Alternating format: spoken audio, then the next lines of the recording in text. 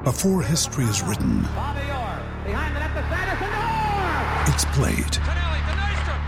Before it's frozen in time, it's fought one shift at a time. Before it's etched in silver, it's carved in ice. What happens next will last forever. The Stanley Cup Final on ABC and ESPN Plus begins Saturday.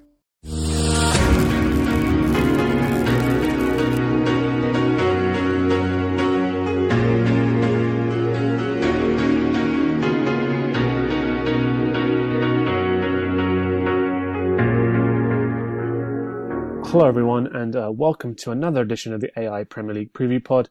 On tonight's show, we cover fallout from that Spurs draw and look ahead to Sunday's game with Southampton. Joining me tonight are AI writer Ash Hebbs and editor of Southampton fan site Fresh Saints, it's Aidan Small. Evening, guys. Evening, Harry. Evening, Harry. Good to speak to you both. I mean, it's a freezing night here. I'm based here in London. I'm sure it's freezing where you guys are as well, but on the sort of topics tonight, I just wanted to get a real good insight into how Southampton's season is going. Of course, plenty to talk about with Van Dijk and, of course, some of the other players who actually have made their way from Southampton to Liverpool over the years. But first and foremost, just want to get an insight on your season itself, Aidan. So, thoughts on sort of recent performances? I know it's been a tough period for you guys. I was looking at sort of the fixtures, and of course there have been some positive ones in recent weeks, in terms of some wins in the Cups, and then of course that win over West Brom, which was I actually couldn't believe it looking at it, but your first win since November. I mean, can you just give us your thoughts on recent performances, and was that first win there in the league since November deserved and coming, or do you think that's sort of an anomaly?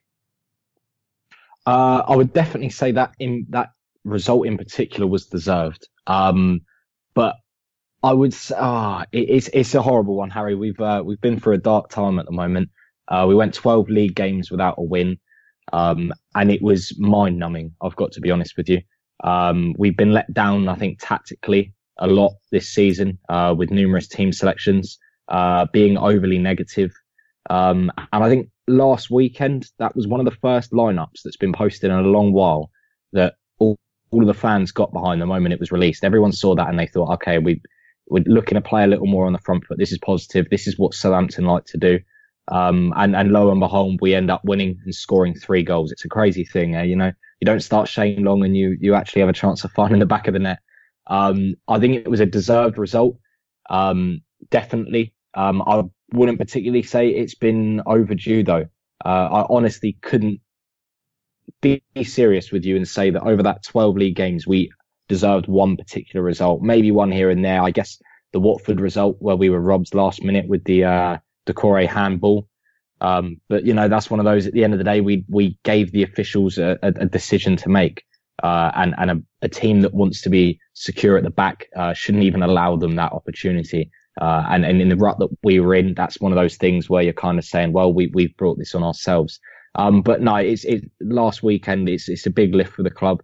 Obviously, the first win in 12, as said, and the performance was so much more to what we know, so much more to a Southampton identity. It certainly wasn't perfect, but it's a step in the right direction compared to recent performances. And in terms of that performance, obviously a bit more of an attacking lineup there from Pellegrino. I mean, what do you think persuaded him? I mean, aside from sort of the run that you've been on, I mean, what do you think's behind his caution in terms of the lineups he's been fielding and the tactical choices he's been making, and what do you think made him take off the shackles, so to speak? I think for a while now he's kind of been suited in his own ways. I think he's come over here thinking he can do things in his negative way. But when he joined, we were told that he's paranoid of losing, and we've come to find out they really were not kidding, in the sense that he'll do anything just to stop losing, and little to start winning. But as pressures kind of come onto him, as each week's passed, I think more journalists now are particularly beginning to pressure him, to let him know the fans' opinions. Obviously, he'll be well aware himself. And there's been talks that, he's been late night after games talking to the board, in a number of cases. So I think pressure's maybe forced him into taking a more positive approach, a more positive lineup, knowing full well that if, he doesn't grab a win or show some attacking football in the next 90 minutes, that he could be sent with his bags packing. I'm just hoping that maybe this is the wake up, that he's seen that perhaps the fans kind of knew what they were going on about, and that he needs to now kind of embrace this and build upon it. Because this is a big step for him now. We've possibly gone on the most embarrassing kind of unbeaten run where we've just beaten some championship sides, Watford in the cup, and then one other win there. It's not particularly thrilling, but it's a building block. And at the end of the day, we can say unbeaten in 6. It's something to work from, and we also got the Tottenham draw. So that's a big encouragement for the players and the kind of boost you need at this time of the season, especially with the way the bottom half of the table is at the minute. It's an absolute state. I mean, 2 game weeks, 1 week you can think you're sitting pretty in 10th, and the next you're rock bottom, right next to West Brom. It's ridiculous, especially as the way that the teams are, with managerial changes and January window's just gone. So the amount of teams and positions that are changing at the minute, we're going up and down and all over the place. Everyone's having a little switch. No, yeah, and we'll come on to talk about that window, obviously, and some of the business done, and perhaps what should have been done if more needed to be done, etc. But I mean, you mentioned that adaptation there that seems to have been forced through sort of pressure from the media, from the board, no doubt, to the need to get results. I sort of want to ask a little bit about just, I mean, I'm not sure if we spoke too much in depth about Puel last season and sort of the perception of him from the fan base as to, perhaps not the most inspiring, but definitely a manager with a pedigree. I mean, I don't want to spend too long on it, but what are sort of fans' perceptions of Pellegrino so far? And I mean, is it fair to say fans' perceptions of what you guys had with Puel have changed? I think I've got to be honest with you. I think the Puel situation's a weird old one because he obviously, on the paper, he got the cup final and the 8th place in the league. And, so many will say, how can you possibly sack a manager after that? I will tell you now that football was so painfully boring. And there's more to football than that. There's more to life than that. And I'm so thankful, for what Puel done. He was an honest man. No fans, I don't think, ever particularly got nasty with Puel. It just never quite matched up. And at that point, the board made a big statement about Pellegrino being the man to bring high intensity attacking football. And that's quite simply been a lie. It's one of those situations, I think, where it's not particularly just because it's gone wrong with Pellegrino doesn't mean you had to stick with Puel. I think it was one of those where the decision to maybe wave goodbye to Puel was best for all parties. I don't think we had the squad match for him. I don't think it was just fitting in our philosophy. But I think we got perhaps the recruitment wrong. Time will tell with Pellegrino. But the majority of fans at this moment in time are still very much considering wanting him out. The results that we picked up this season, the only wins have been against depleted sides, sides in struggling form and those down low in the table. It's not particularly convincing fans. We need a strong run of form to truly get behind Pellegrino. At the minute, I feel like the fans have just decided to turn their attentions away from Pellegrino, resign to the fact that maybe the board don't want him gone just yet, and we have little say in terms of that. And that we're kind of just getting behind the team at the minute, kind of going about this as a managerless feeling, just knowing that this is at the end of the day, our Premier League safety is the thing in jeopardy here. So we can't afford to be creating a toxic atmosphere week in, week out, applying too much pressure in those aspects, because at the end of the day, I mean, we don't want to be throwing that onto our players. And this is not something we can really be kidding around playing with. I mean, you only need a poor run of form at the end of the season when other teams begin to pick up, and sooner or later you find yourself right in the mix. No, certainly. I mean, you mentioned the team there and sort of getting behind the players that you do have. I mean, Pellegrino, when you were sort of alluding to sort of weird tactical decisions earlier on, or perhaps more conservative tactical decisions, was that purely just based around the sort of the shape he had you playing, or I mean, was it perhaps the sort of the not refusal, but the decision not to play certain players? I mean, you mentioned Shane Long there. Obviously, he's been on a very long barren spell. I know he broke that not long ago, but it hasn't exactly floodgates open since then, has it? So, No. Has it been sort of the decision to play players who are out of form clearly, or was it more in terms of the shape and the approach that you've seen that I would say himself put in? I would say very much both. I would say both have played their parts. Most recent fixture that springs to mind for me was against Brighton at home. And that was before our last game out, where we finally picked up a win at West Brom. And that realistically, a lot of fans were thinking that if we'd lost that game against Brighton, Pellegrino, he would be gone that night. And bear that in mind, he started Shane Long up top. He dropped Mario Lemina, who I personally think now in our squad is probably our best player. And he decided not to start Sofian Boufal, who is the attacking heartbeat in our side. If we're going to create anything, something special or some magic is going to come from anyone, it's going to be from Sofian Boufal. So in a single fixture there, we've started a striker who scored 1 in 34. We've gone for Stephen Davis in midfield, who I absolutely adore, but I don't think playing against Brighton in a deep block, that's particularly his game.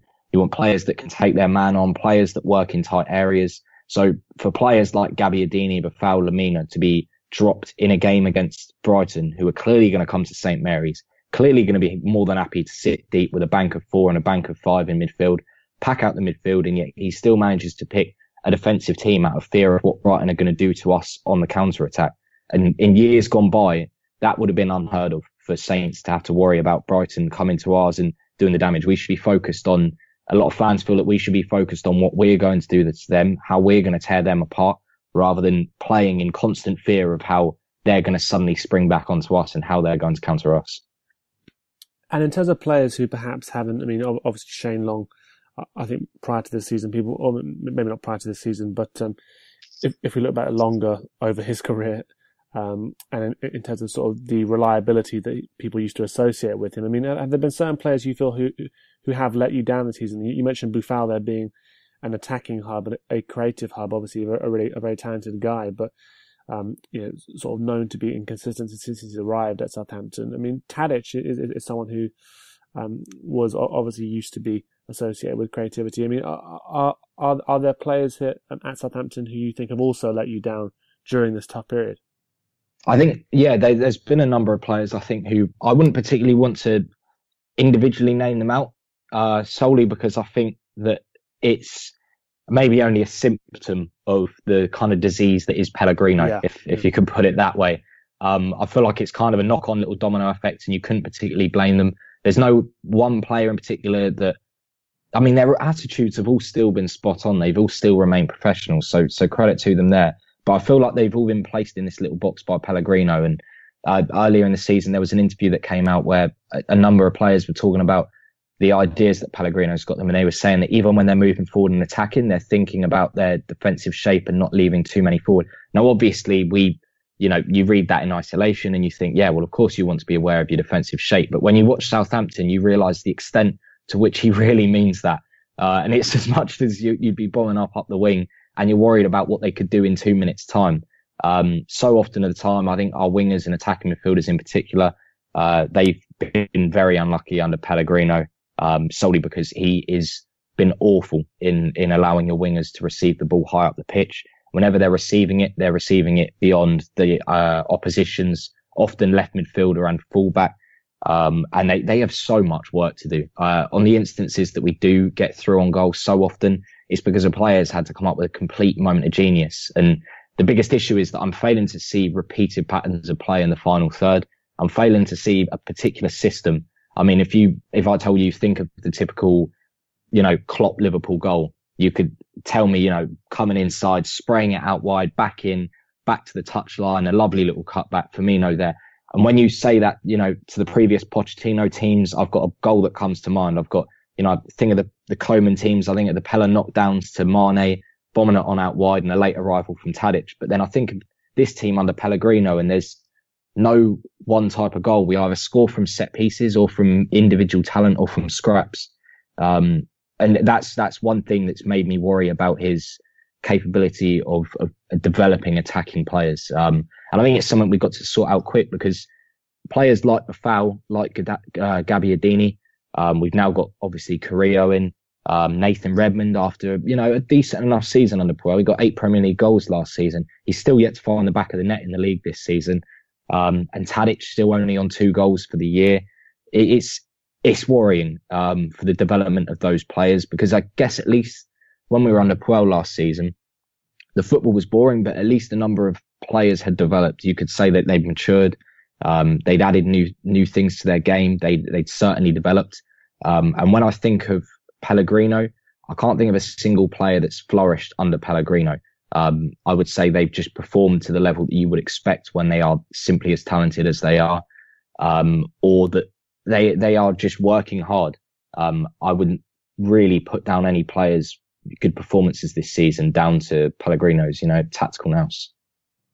Yeah, it certainly sounds like he's had a stifling effect on the whole team. I mean, I think last time we spoke, we obviously discussed Van Dijk, and we'll come on to him in a second, but we also discussed in terms of just recruitment, and of course the need to buy attacking players to help you boost your goals.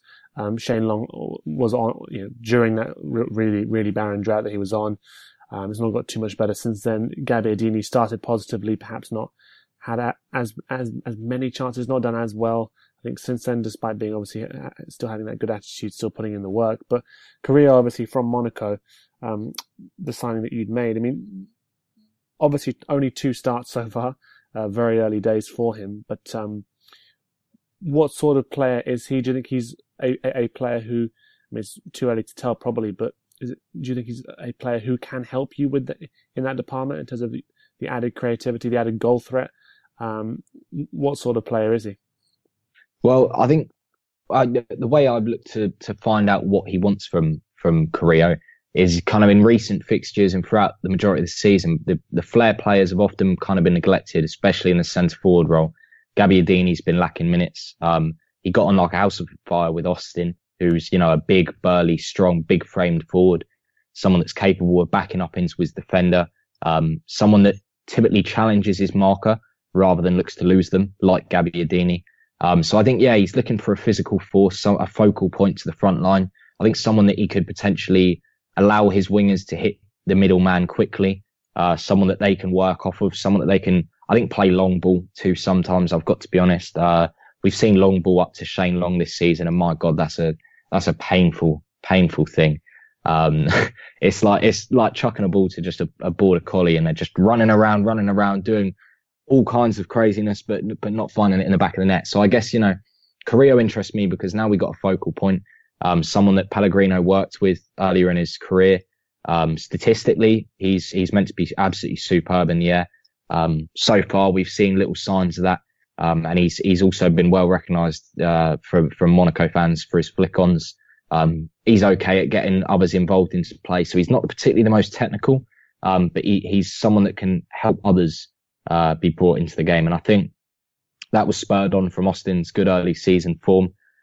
He quite likes a defensive forward in that sense, someone that can roll with the punches a little more. And I think if we are going to stick with Pellegrino, I kind of at least want him to have the right tools for the job that he wants to do.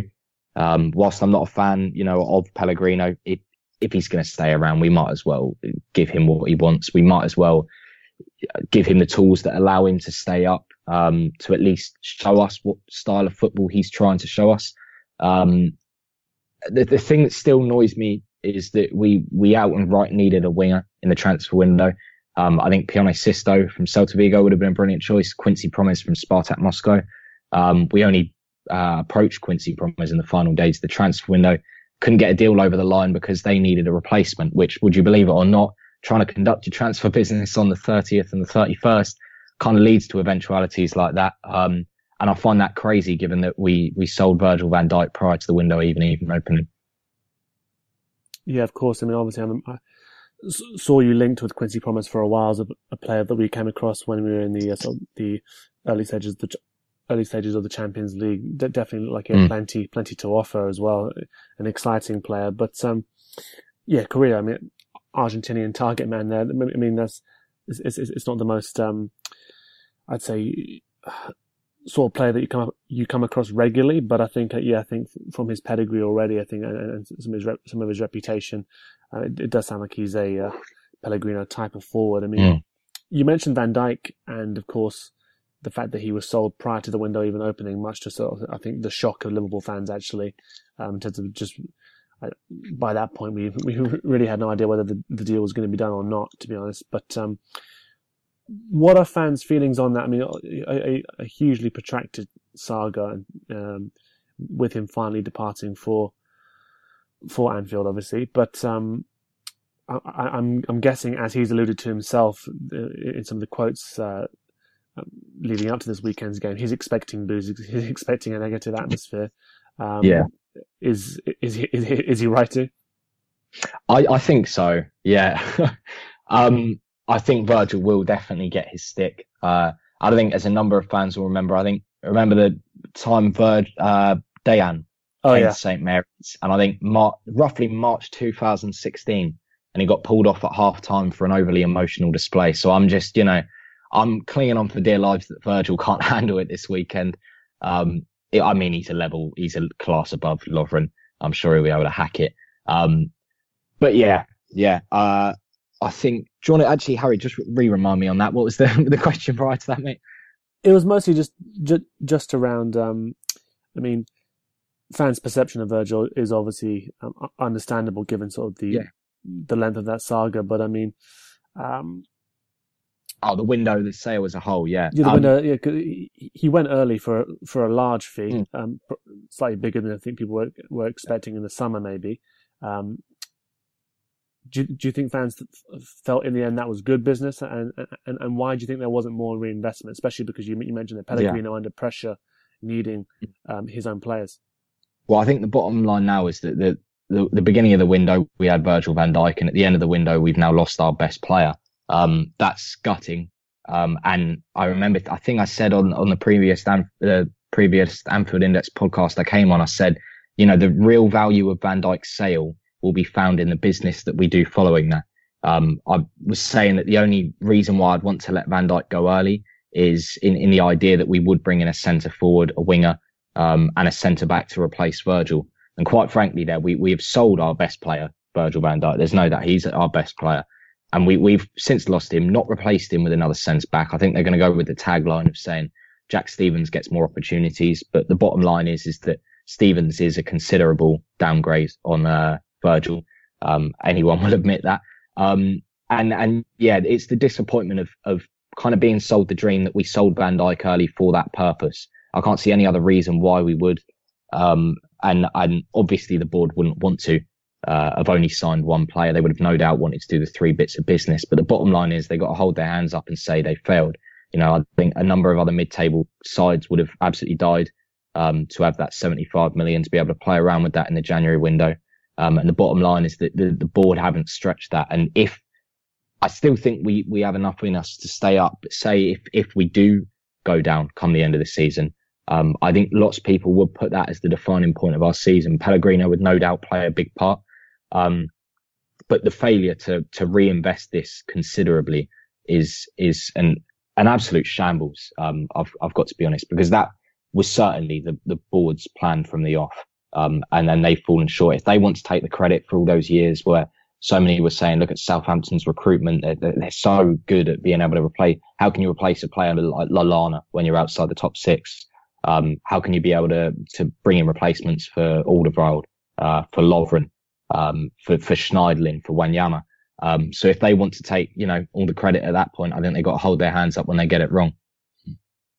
No, absolutely. I think given sort of the timing of the sale, the announcement of it, you would have thought there was a sort of a concerted plan and that there would be effort to get those players in. I think Liverpool fans, obviously, in a different way, feel that similarly about the sale of Coutinho, of course, in terms of the fact that this guy went huge fee, no replacement for that playmaker role, etc. Obviously, very different priorities, and it feels almost churlish to be complaining actually about that, to be honest. But in terms of your ambitions for the season, then, I mean, Pellegrino still sounds like there's, of course, a hugely divided fan base on him. Still has to win them over so as to prove that he can bring this intense attacking football. Is it just going to be a consolidation and staying up, obviously, because of how the bottom of the league is, or what are you expecting? I think the bottom line, first of all, we can't think that we're privileged enough to be talking about the top half, maybe a strong finish and finishing eighth. I think bottom line now, it's grab the safety as soon as possible, pick up points that week in, week out. The last thing I want to do is to leave it to the final, few games of the season where even if we do pick up 3 wins from 4, what if Swansea were to pick up 3 wins and a draw? I would hate to leave it in someone else's hands like that, especially with the squad that we've got.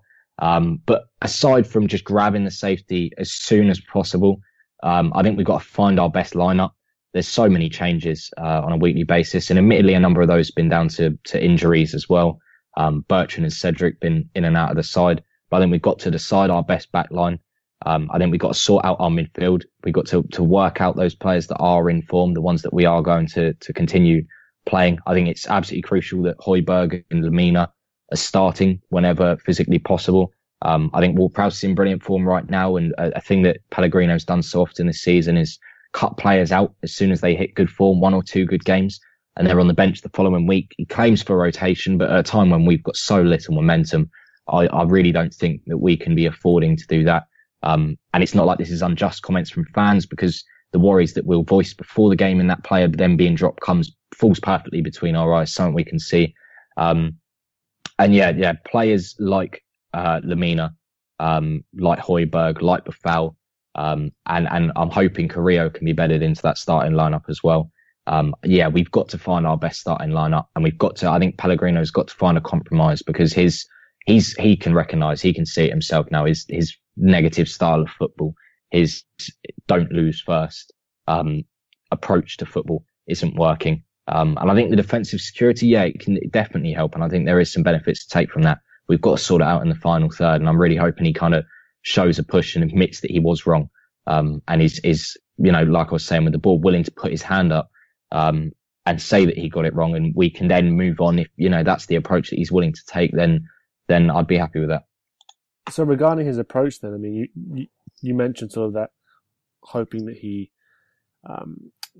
allows you to play more expressive football, allows people to be more attacking, and obviously his shape and tactical setup is going to largely determine that. But for a game like this weekend's game, then, knowing what you know of the attackers we have, some familiar, some obviously not familiar, but in terms of what you know about our approach, the pressing, the intensity that we can sort of try and bring to away games, playing on the counter, etc.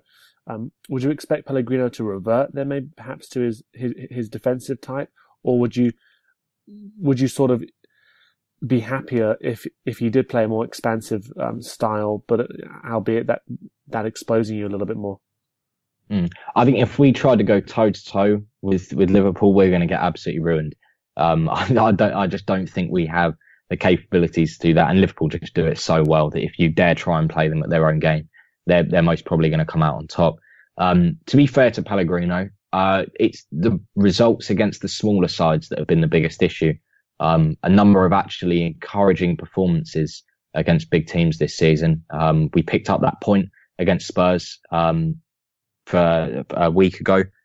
We picked up a draw against Arsenal a few weeks ago. I think many will remember we nearly drew against City if it wasn't for a 96th minute Sterling winner, which was pretty gutting as well. And although we have also lost against United, the performance itself was actually pretty encouraging. I remember a number of fans coming away from that saying, if we take this same approach into next week's fixture, we'll easily wipe the floor with them. I'd say our only bad result against the top side has been the Spurs thrashing. So against the big teams, I'm not all that anti with Pellegrino.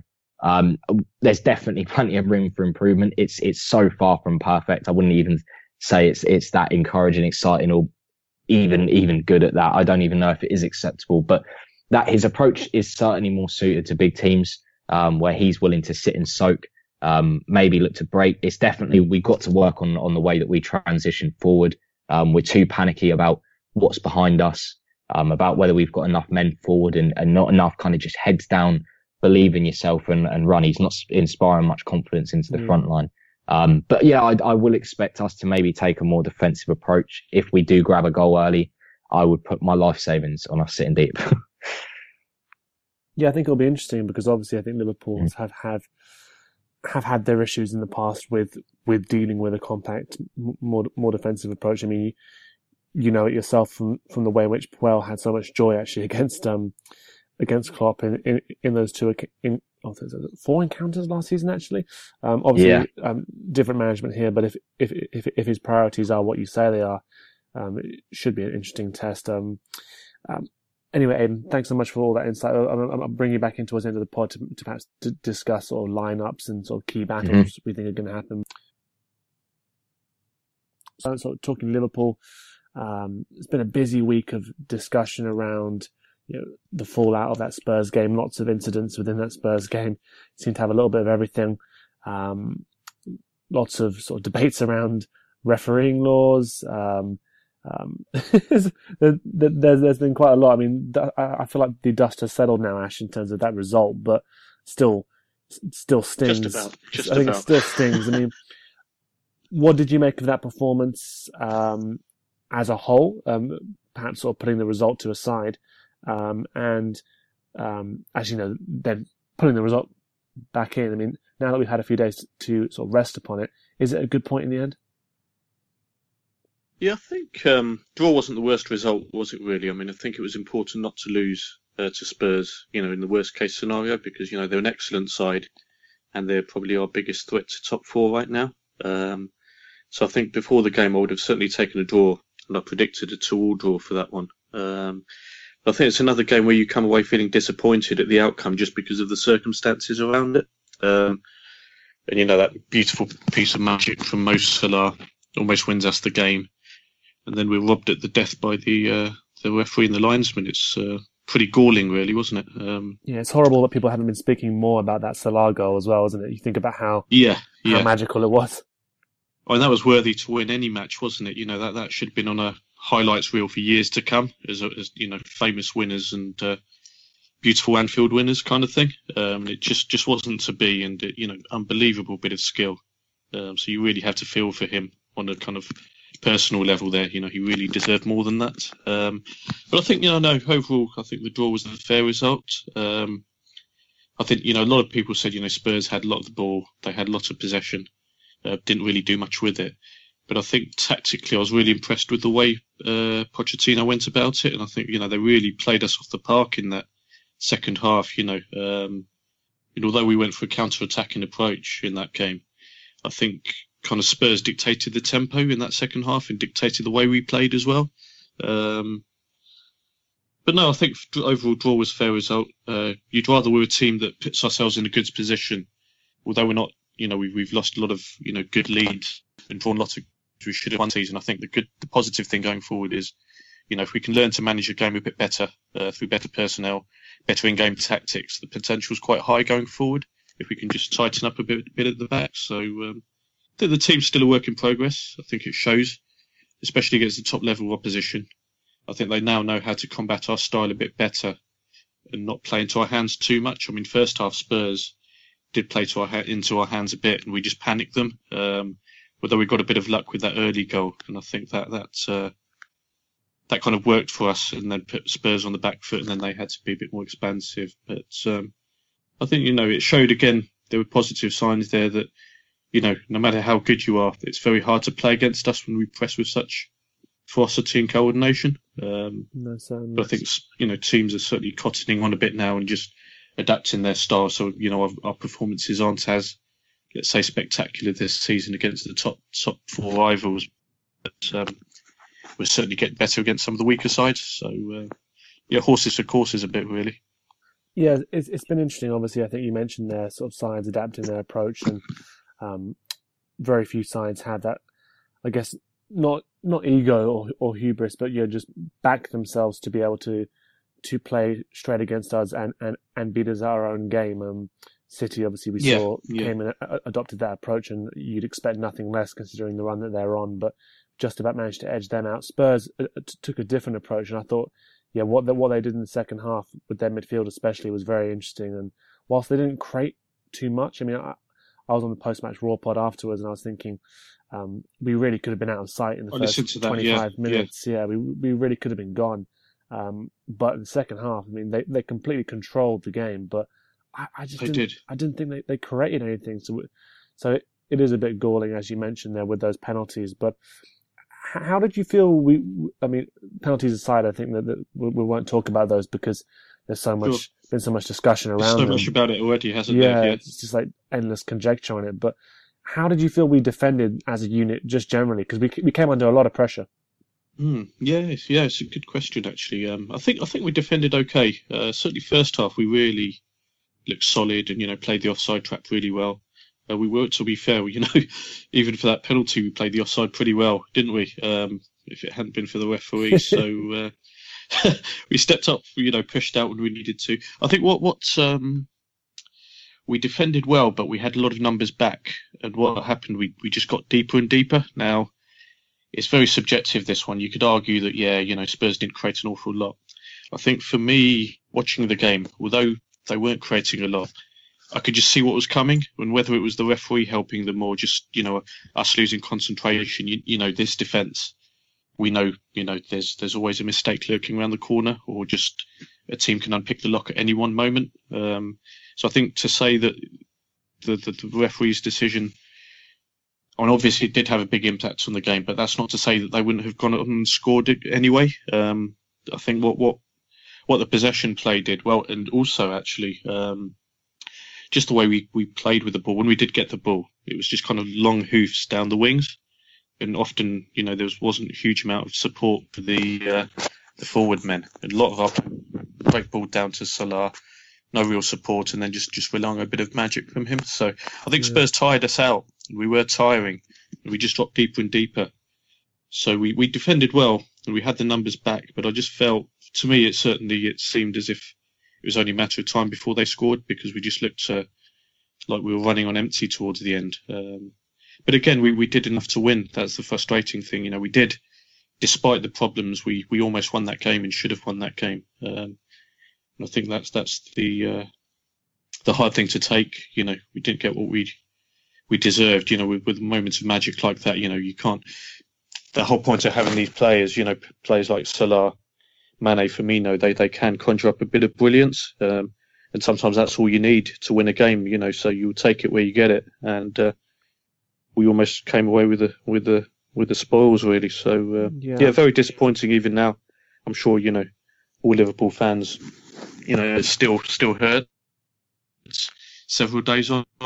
Yeah, it still stings for sure. I mean, I think you make quite a few good points there. I think one in terms of sort of the spark we expect from Mane and Salah and Firmino, and I always think it's funny when people go, yeah, you're doing well, but where would you be without your striker or your best player? And obviously, where would you be without your best player? I mean, it's going to be tough. And whilst I don't like the way in which we are relying on moments of individual brilliance lately, I think since Coutinho's gone, I think there's obviously a massive dearth in creativity. And whilst we have got three incredible attackers up there, it does feel a little bit tough to sort of try and rely upon them constantly, especially in games like that where, as you mentioned, there was no real outlet and we were being forced back quite a lot. I think actually, in some senses, it's going to take us replacing certain personnel like Lovren, perhaps, just for us to get out of this sort of mindset that, like you said, we're going to concede. We're going to concede. One person who was obviously involved in that defensive performance, people talked lots about him this week as well. I think somewhat unfairly, to be honest. I thought it was his best game for us. What did you think of the performance of Karius? I mean, did he impress you? Were there aspects of his performance that you thought stood out? Yeah, he definitely impressed me. I do like Karius, actually. I'm a big fan of his. Although I'm sort of starting to lose a bit of faith recently, particularly after the Man City game. But even looking at that, I can kind of, looking back now, I can kind of let him off for that goal. It was, a very good strike, and maybe a lot of keepers would have just been beaten just by the sheer pace of that finish. He's never going to hit anything like that again, is he? No, exactly. It was an absolute rocket, so I kind of look back now and think, actually, did he do that badly? Probably not. So I do like his style, his reflexes, really good reflexes, which we saw in the game against Spurs. I love his distribution, whether it's long or short. It's always quick, it's incisive. I just think our attacking plays far quicker with him in goal. Also, I do have some reservations over his suitability for the number one position over the longer term, but at the same time, he's got to be given a chance. Quality keepers, I think we were discussing at the writers group earlier, quality keepers, they're quite hard to come by at this level, so replacing him won't be that easy. And a few of our rivals will probably also be looking for keepers in the summer, so I think it's everyone's best interest if he takes his chance and shows Klopp, he can be the keeper that Klopp was hoping for when he signed. Yeah. I think he's got all the attributes, to be a perfect sweeper keeper for us. And the thing about sweeper keepers, Harry, often the best sweeper keepers aren't the best shot stoppers. That's the thing, because, to get an all-round top quality keeper that can do everything very well, it's a very rare thing. And I'm not sure such a keeper exists, but... Yeah. I think you also find that the keepers that tend to be sort of the modern German sweepers as well, you look at Ter Stegen as well, they often have somewhat unorthodox techniques as well. I mean, in terms of the way in which they go about saving shots. I mean, I think I saw somebody criticising Karius a couple of weeks back for how low his hands were. I think it perhaps was for the Sane goal for Man City, which I thought actually was an incredibly well struck shot anyway. But obviously, you want to be beaten at your near post. But I think he's somewhat a part of this sort of new wave of goalkeepers who we don't know his final quality yet, but you can tell there's technique there that probably riles some of the older pundits. And I thought Redknapp. I mean, he's not a goalkeeper; he doesn't know what he's talking about. But I thought some of the commentary was pretty just disgraceful, to be honest. It was so blatantly trying to spin it into some sort of thing that was his problem, when actually, in fact, I think you just got to accept if you punch it 25 yards and then the guy who never scores blasts one into the top corner, you have to accept it from time to time. But yeah, I thought he did well and seems a determined, calm, pretty confident chap as well. So I'm hoping he can get a nice run now and just show us what he can offer, even if it ultimately doesn't prove to be enough to stop us going out and buying a new goalkeeper. I thought another aspect of the performance that we looked at loads, about it hasn't been looked at too much this week, but I want to get your thoughts on the performance of the midfield. And Spurs are blessed with some really talented players, and Dembele, for one of them, who I've always sort of admired in terms of his ability to get on the ball, be confident, dribble past players, take people out, play incisive passes. Something I think was completely missing from our midfield now Coutinho's gone. This weekend, would you like to see Gini and Ox come back in? So what were your thoughts on sort of our midfield, the way it lined up against Spurs? And would you expect those two to come back in? I think the line-up against Spurs, it baffled me a bit, to be honest, Harry. I think I commented in the writers' group, certainly Milner was a funny one for me. But I think just the selection of Milner and Hendo in the same midfield against that calibre opposition, I think it's no coincidence that Spurs were so dominant in the middle of the park, with those two in there. I mean, they're very game players, typical British attributes, lots of heart, lots of endeavour, lots of will, but, probably lacking in quality on the ball. And I think it's fair to say, we do look a bit pedestrian, especially with those two in there, very few outballs for the defence in the second half against Spurs, and just that lack of tempo and just that ability. Everything went vertical for me. Everything was just straight, kick it forward. There's no kind of lateral movement to our play, just to keep it going sideways, just to, ease the tempo, move Spurs around and just settle and rest on the ball. So, I think, it explains a lot of, how, I mean, obviously Klopp's tactics came into play as well, and Klopp was just playing on the counter-attack. But I just think in these kind of games against the top quality opposition, this has been discussed, throughout the week, but I think you just need to be better on the ball. We're Liverpool, and, we're not the greatest club in the world, but we're a very good team, and we should be controlling the game better than what we saw. Yeah, I think so. I'm somewhat baffled. I mean, I'd love to get your opinion on this, but I'm somewhat baffled as to the way in which certain players' performances are judged. I mean, obviously we know that there are certain players, Chan and Henderson in particular, who divide opinion, but I'm really trying to be as objective as possible here, but Sure. The Huddersfield game, I thought it was practically a practice game because they put no pressure on us whatsoever.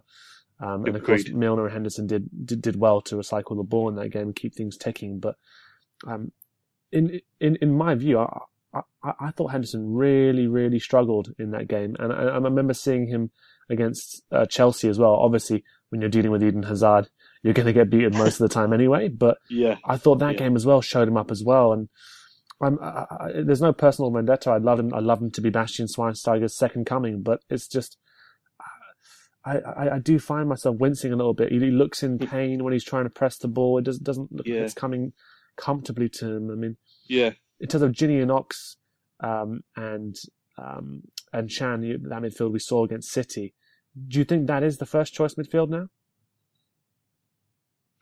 I think it's what we're seeing is horses for courses again, Harry. I think what we've seen is that Ox and Gini are probably better options when we control the game without the ball.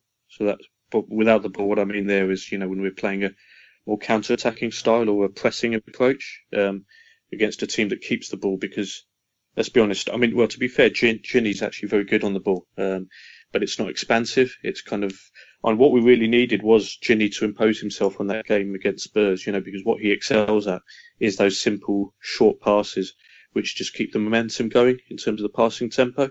We didn't see that at all. And Ox, I just don't rate him on the ball, really. He's not a bad player, don't get me wrong, but he's not the kind of player that's going to calm things down and dictate the tempo of the game again and be the playmaker that we need. So I think both of them are just better options when we can sit back, we can press teams, and they don't have to, their on-ball contribution is minimal.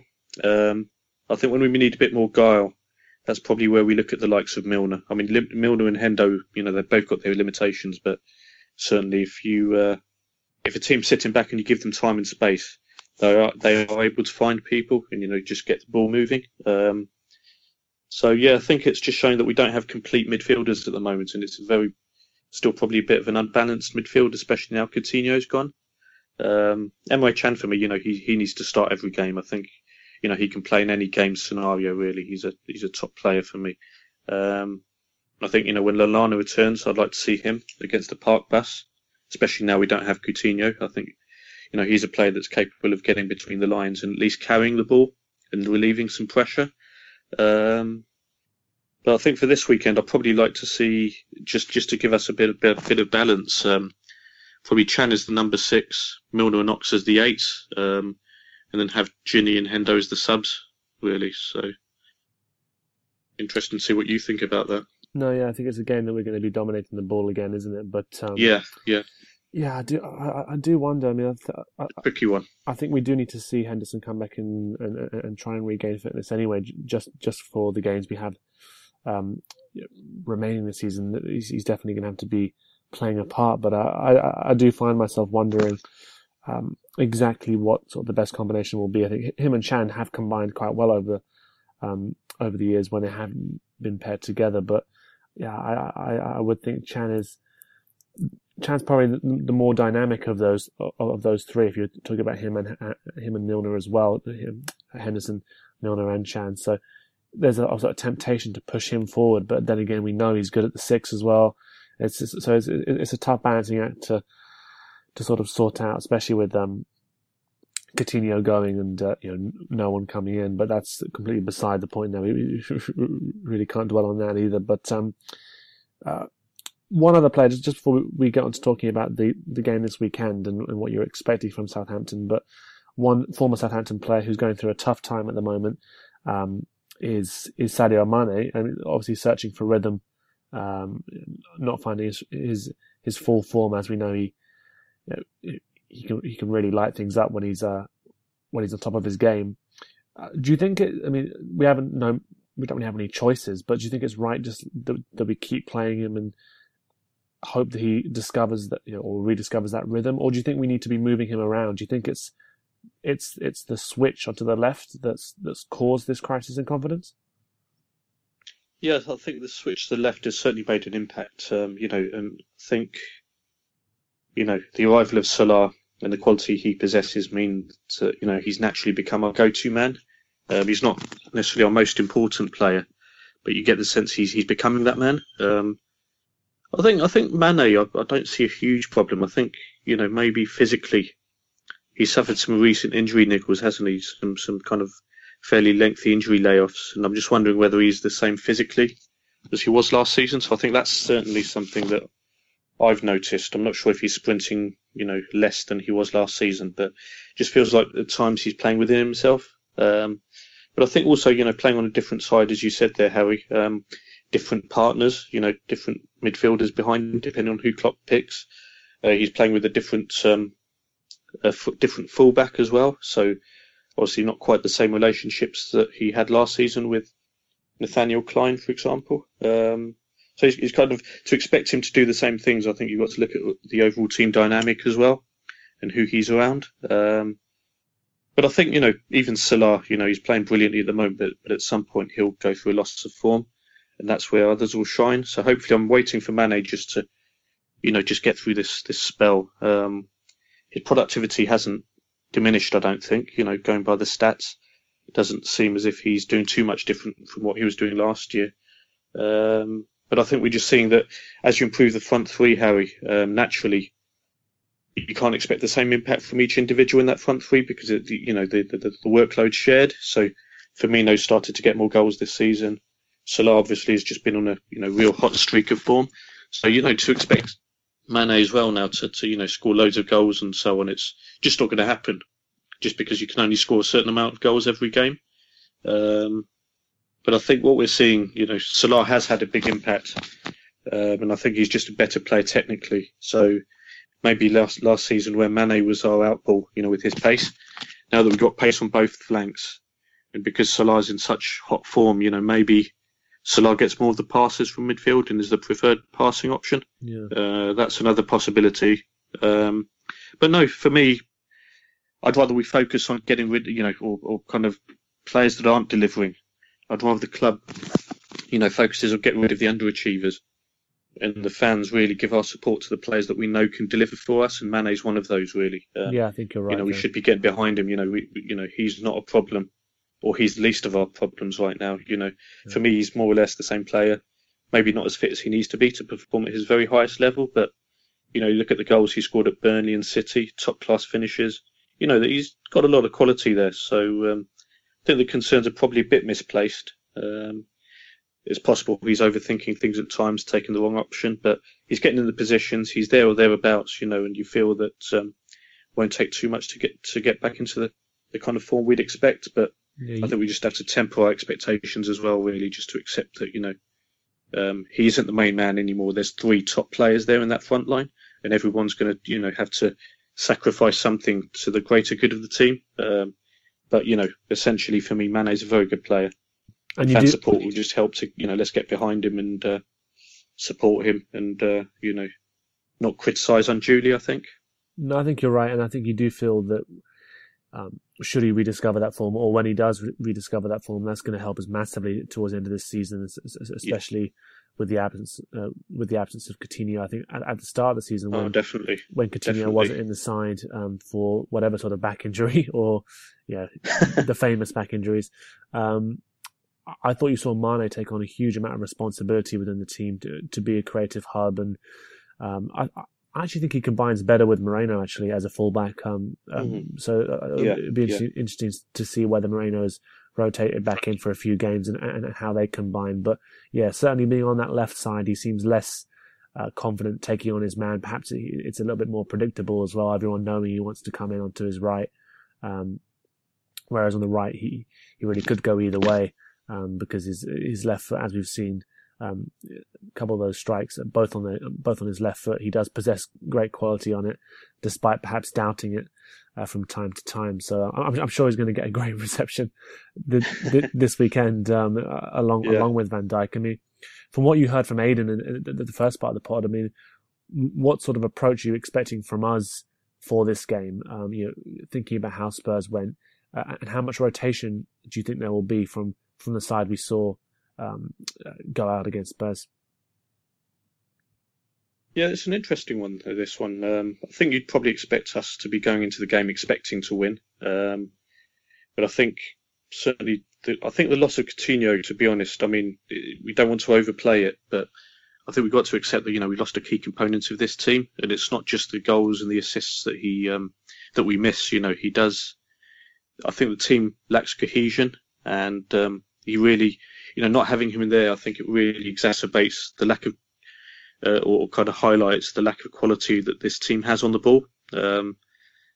In terms of creativity and supplying the front men, and I think the front men are suffering. And I think you made a really good point there about Mane's now say having to drop deeper because he's not getting the balls that maybe Coutinho would feed into him. You made a very good point about Robertson as well. I think Robertson's always going for a cross into the boxes, and he's not always necessarily looking to play those quick give and goes that Moreno's notorious for. I think technically Moreno's probably a bit better than Robertson further up the field in terms of just the way he interacts with the front men, creating overloads and so on. So it's an interesting one. I think we got to go into the game looking to win that. We got to win it. So I think we'll be going in there to dominate possession. I mean, to be fair to Southampton, back in, was it November we played them? To be fair to them, they didn't really park the bus, did they? They actually did come out and try and play for spells of that game, and I think it took a really worldie from Mohamed Salah to open up the scoring. And I think once we got that early goal, as we've seen this season, then it was a bit easier to pick them off. But it'll be interesting. I think Saints are struggling right now, but I was just looking at their results. I haven't seen a huge amount of them this season in terms of games, but I was looking at some of their results, and as Aidan said, that they're pretty good against the better quality teams. They've drawn against Spurs, Arsenal, United. They only had narrow defeats to Chelsea and Man City as well. So I'm not expecting an easy game. So I think we're just going to have to make sure we try and control the midfield so that we don't allow them to take the sting out of our attacking tempo. And I think just hope we can find the creativity and supply to our front men. Yeah, sure. But I think, that said, we've got the quality to win games just because virtue of the front three we've got. But I think they definitely need more support from the midfield than we've seen in recent games. I think they've been very isolated at times. And I don't think that's going to be enough. I think we're going to really have to create overloads, flood the box, and just batter the door down. And I think if we get the early goal, hopefully we've got the game management and we'll still be smarting after the Spurs result. And we'll show a bit more ruthlessness and really finish them off. You do feel that would be important, that early goal. I mean, Aidan, just to bring you in here, I mean, what are the key battles do you think that you could see ahead of this fixture? Do you think it is going to be that midfield battle? One player, I'm not sure if he's injured or not, but is Oriol Romeo injured, or do you expect him to start this weekend? No. Yeah, he should be available for selection. I think it's the typical cliche kind of statement to say the battle will be in the midfield, but I really do believe that in this weekend's game. I think the Saints midfield, as I mentioned earlier, have been rotating a lot this season so far. But I think Pellegrino's starting to become aware of his best midfield, and obviously you guys have had your problems in central midfield, and you've obviously got the 2-8s as well.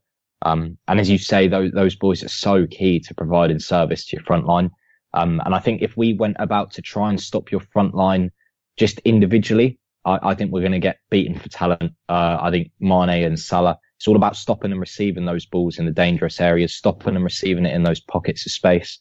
So yeah, I think it would be an awful decision for us not to play the deeper holding midfielder in Romeu.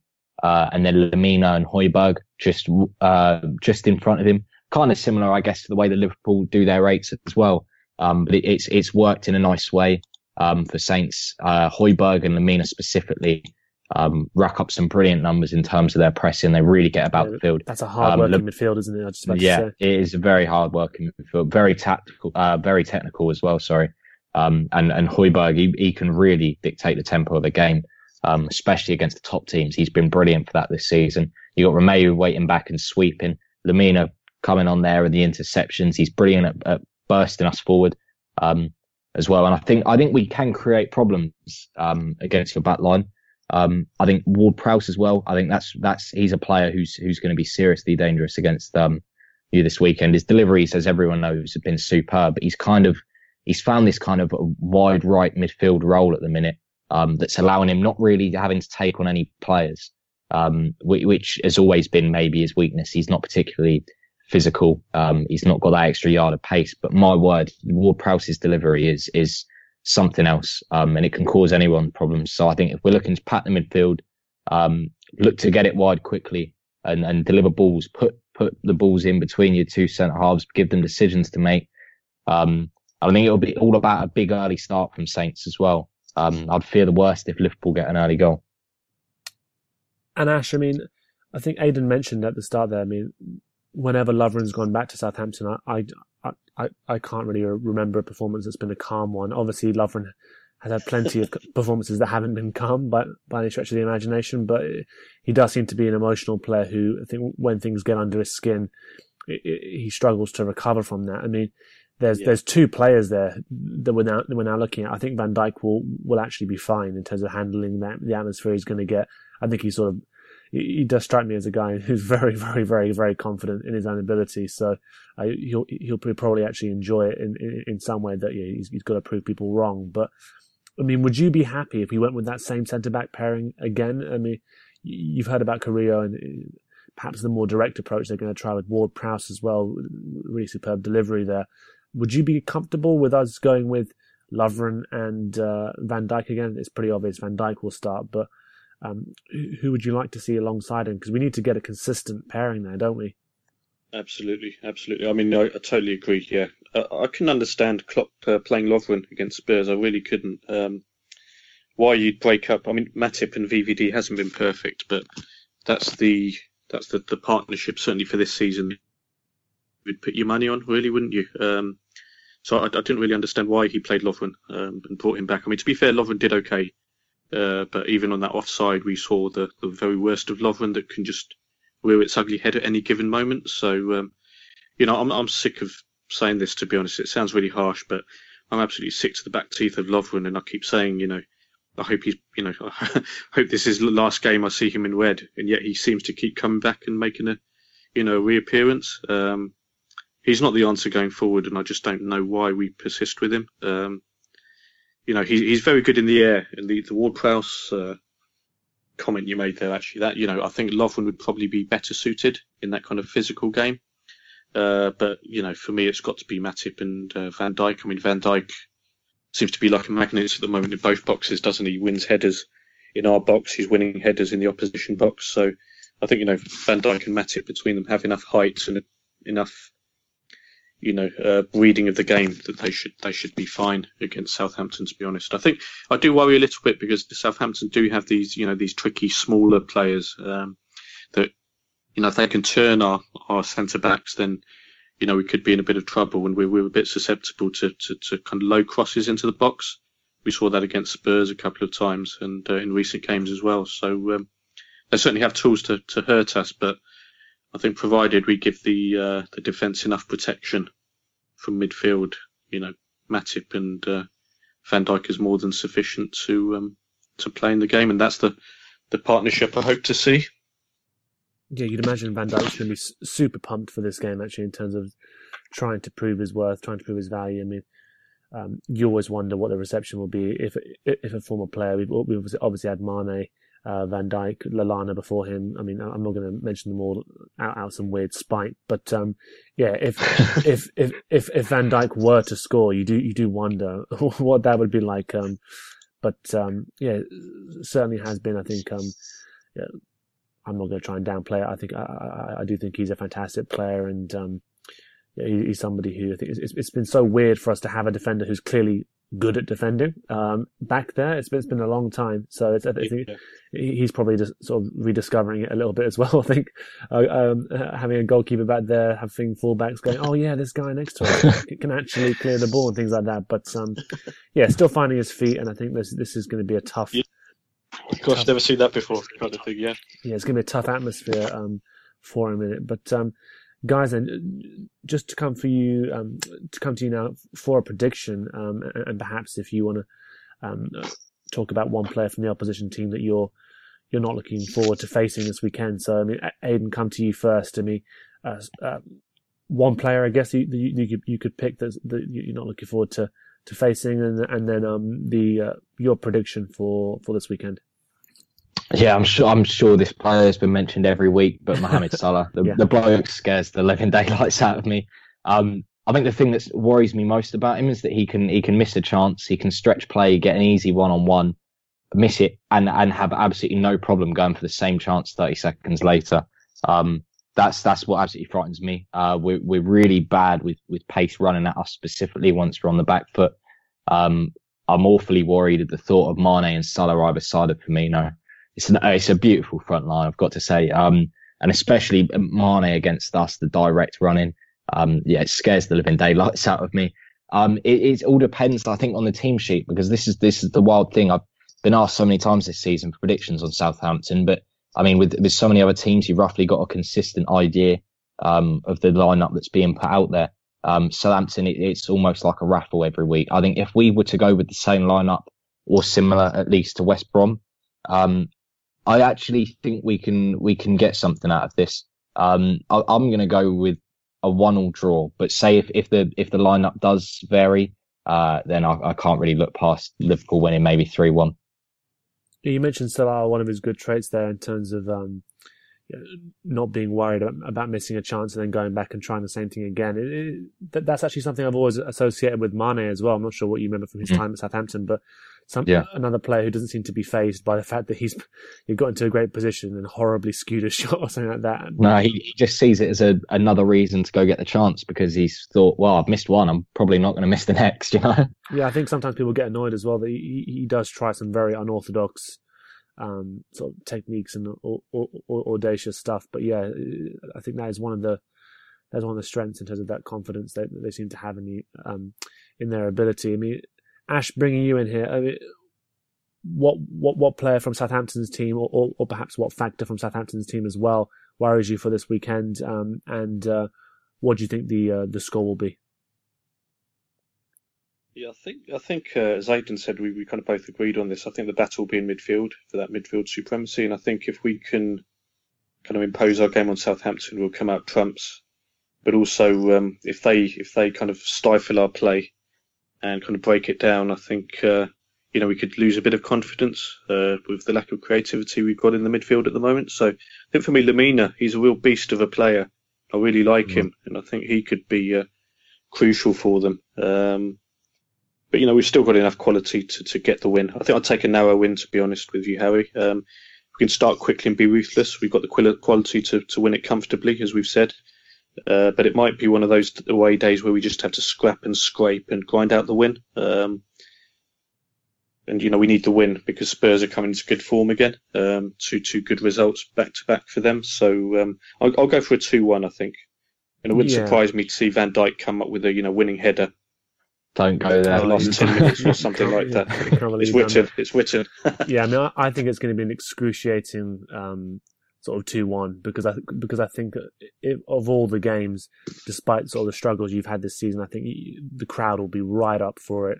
It'll make life difficult probably for both centre backs. Whoever plays Mane as well, I think he'll probably get extra stick considering the fact just that Van Dijk's come back as well. And I'm expecting it to be tough for sure. So I'm going to go with a tight 2-1 there. But I think you mentioned Lemina as well. He's clearly another really talented player. I should just want to preface that whilst a Liverpool fan has said that he likes a Southampton player, I never want to see us go back to.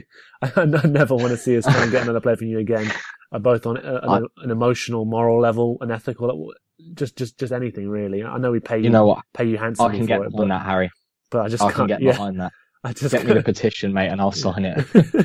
I'm sure they'd sign it on the forums. We're not that popular there, it seems. But guys, thank you ever so much for helping me preview the game. I'm sure it's going to be an entertaining one this weekend. And to all those who are listening, thanks so much for spending the time with us.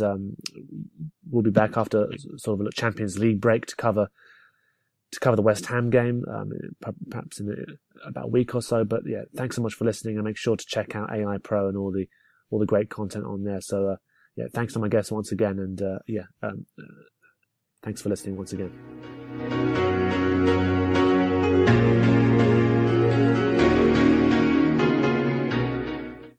Sports Social Podcast Network.